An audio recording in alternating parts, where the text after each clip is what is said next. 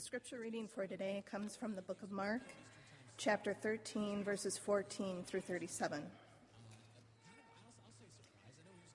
But when you see the desolating sacrilege set up where it ought not to be, let the reader understand. Then let those who are in Judea flee to the mountains. Let him who is in the housetop not go down, nor enter his house to take anything away. And let him who is in the field not turn back to take his mantle. And alas, for those who are with child, and for those who give suck in those days. Pray that it may not happen in winter, for in those days there will be such tribulation as has not been from the beginning of the creation which God created until now, and never will be. And if the Lord had not shortened the days, no human being would be saved. But for the sake of the elect whom he chose, he shortened the days. And then if anyone says to you, "Look, here is the Christ," or "Look, there he is," do not believe it. False Christs and false prophets will arise and show signs and wonders to lead astray, if possible, the elect. But take heed, I have told you all these things beforehand. But in those days, after that tribulation, the sun will be darkened, and the moon will not give its light, and the stars will be falling from heaven, and the powers in the heavens will be shaken. And then they will see the Son of Man coming in clouds with great power and glory. And then he will send out the angels and gather his elect from the four winds, from the ends of the earth to the ends of heaven. From the fig tree learn its lesson. As soon as its branch becomes tender and puts forth its leaves, you know that summer is near. So also, when you see these things taking place, you know that he is near, at the very gates. Truly I say to you, this generation will not pass away before all these things take place. Heaven and earth will pass away, but my words will not pass away. But of that day or of that hour no one knows, not even the angels in heaven nor the Son, but only the Father. Take heed, watch, for you do not know when the time will come. It is like a man going on a journey, when he leaves home and puts his servants in charge, each with his work, and commands the doorkeeper to be on watch. Watch, therefore, for you do not know when the master of the house will come, in the evening, or at midnight, or at cockcrow, or in the morning, lest he come suddenly and find you asleep. And what I say to you, I say to all, watch.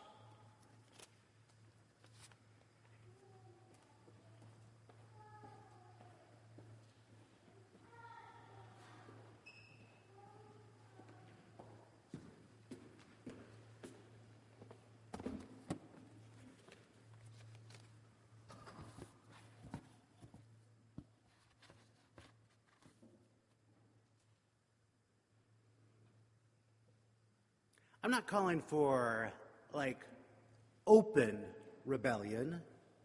I'm not calling for all-out revolution. I am. I just wanted some qualifiers to sort of soften it.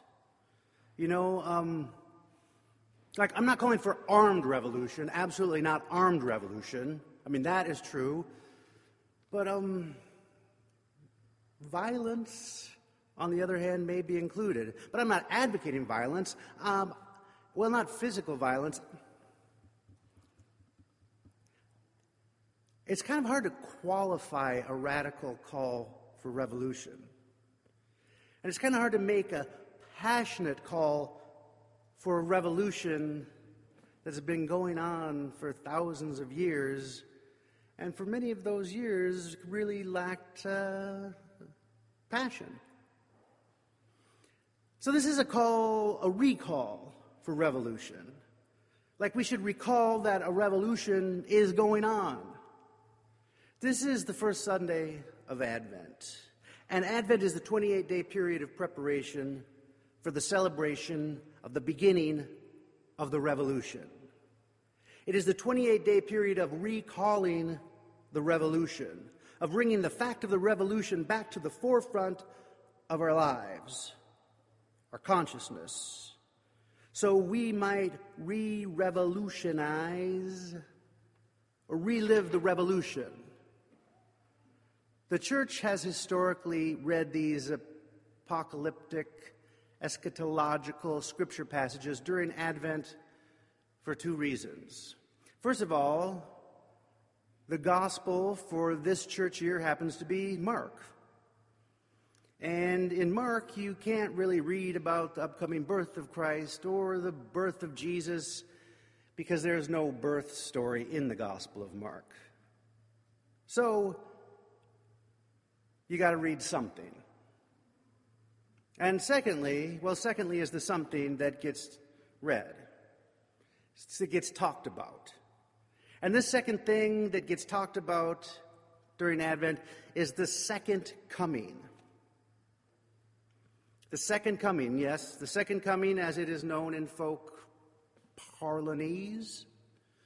Yes, the second coming of Christ. And so we look forward to celebrating God and Jesus coming into the world to reconcile the world as the baby, which happened in the past.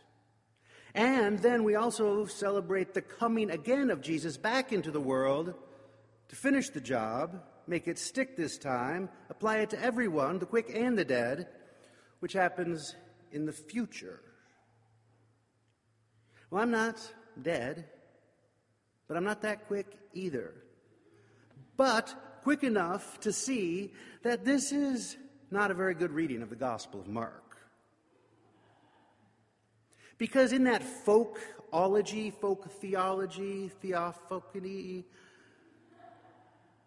we are left for a very long time in the middle. Really great stuff happened in the past. Really good stuff is going to happen in the future. We're here in the long middle where no super cool stuff is happening. Mark is really going out of his way here to convince his original readers that they are living in the present reality of the full and ongoing revolution. Mark is telling his people in his community that super cool stuff is happening to them right as they live. Now, as to some future date, when all time will come to an end and there will be some big complete thing happen in the future where the second coming will be, Mark, he knows nothing about that. He does not speak of it. Even though these scriptures have been interpreted as saying that forever, it's not about that for Mark. He doesn't know. Nobody told him about the second coming. Now, I'm not saying that it's not going to happen. I mean, it certainly has been a tenet of Christian orthodoxy for many, many years. It's been Orthodox theology ever since Father Ortho first invented theology in 1669. So I'm just saying that Mark is not talking about that. I think Mark doesn't think it would even be very helpful to his community to put their hopes in some far-off future event. Maybe he thinks that it might cause them to miss out on the revolutionary activity that is happening in the present for them. I think it might be helpful for us, too, to think also along these lines.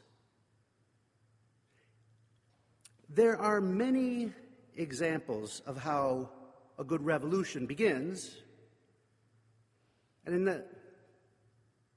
it just occurs to me that there are not very many examples of how a good revolution ends well. I mean, there's plenty of examples of how good revolutions end badly, or how bad revolutions end badly, but I mean, I know it's me just sitting in judgment of what's a good revolution and what's a bad revolution from some point outside of these revolutions, which I am referencing these revolutions that I'm talking about but not actually naming, so you can't even judge me in my judging of their goodness or their badness. None of this is my point. I digress. There are many examples of how revolutions begin. You know, what do they do? Like, the first thing is to, seize the palace, or seize the Capitol building, Or blow up the power-generating dam, cutting off power to the Capitol so you can go in and rescue PETA. Or seize the radio or the TV stations. Take out the governing leaders. Take out the generals. In Mark, the first thing Jesus does is he takes out the evil spirits. He takes out all the demons and all the devils. He destroys the powers that be. And then he shuts down the temple because it serves those powers. And he shows it for what it is, illuminating its workings. He shows that it's not the house of God, but a tool for religious and civil leaders to concentrate their power over the people. And he predicts its final and complete destruction. Now, his closest followers, Peter, James, John, and Andrew, they ask him, when will this happen? They want to know because the expectation was when the temple is destroyed, it would usher in the new kingdom, the kingdom of God, brought about by the Messiah. Now, actually, this wasn't probably much of an expectation of the actual Peter, James, John, and Andrew, but it was the expectation of the people in Mark's community to whom he was writing, the original hearers of Mark's gospel. Because they were sitting at that time of the writing, they were sitting there 10 years after the actual destruction of the temple that Jesus predicted. And they wanted to know when that kingdom of God was going to show up. It had been 10 years. Now, Mark is not subtle in breaking out of his narrative of Jesus' life and talking directly to the reader. How unsubtle? He says this in verse 14, let the reader understand.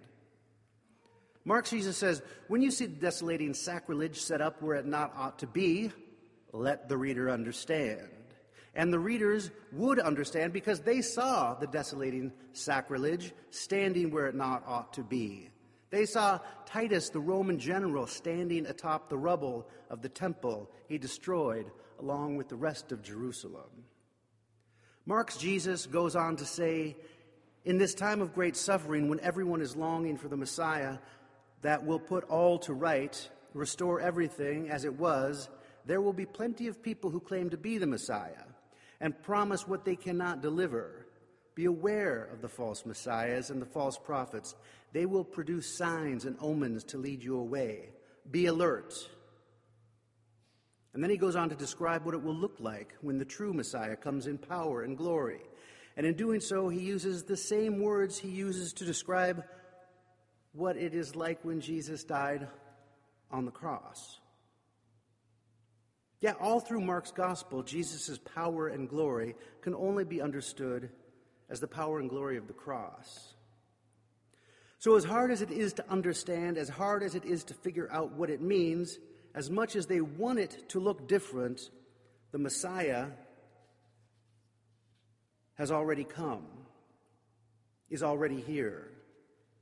The revolution is in full swing now, even though it might be really, really hard to notice. Because we really maybe are looking in the wrong place. That's why we need this Advent time, these 28 days of recalling the revolution, the revelation. Now, I started out making a faltering call to revolution. But of course, see, the problem is that it is not about me misunderstanding the revolution or me looking in the wrong place. It is not my revolution to call for. It is not about us getting a freedom-fighting band to overthrow them. This is a revolution without them. It is not about doing something to them at all. It is not even about us doing something. It is not to us to bring this revolution to be. Because this revolution is being done to us, has been done and is being done to us. We just don't see it, don't know how to receive it. So let this 28 days be a time for recalling, for reciting. Let us pray that we may be given sight, first that we might see the dead things we worship, and then see beyond them. See beyond them to the revolution, that we might eat this revolution, ingest this revolution, and feel the fullness of this transforming mercy.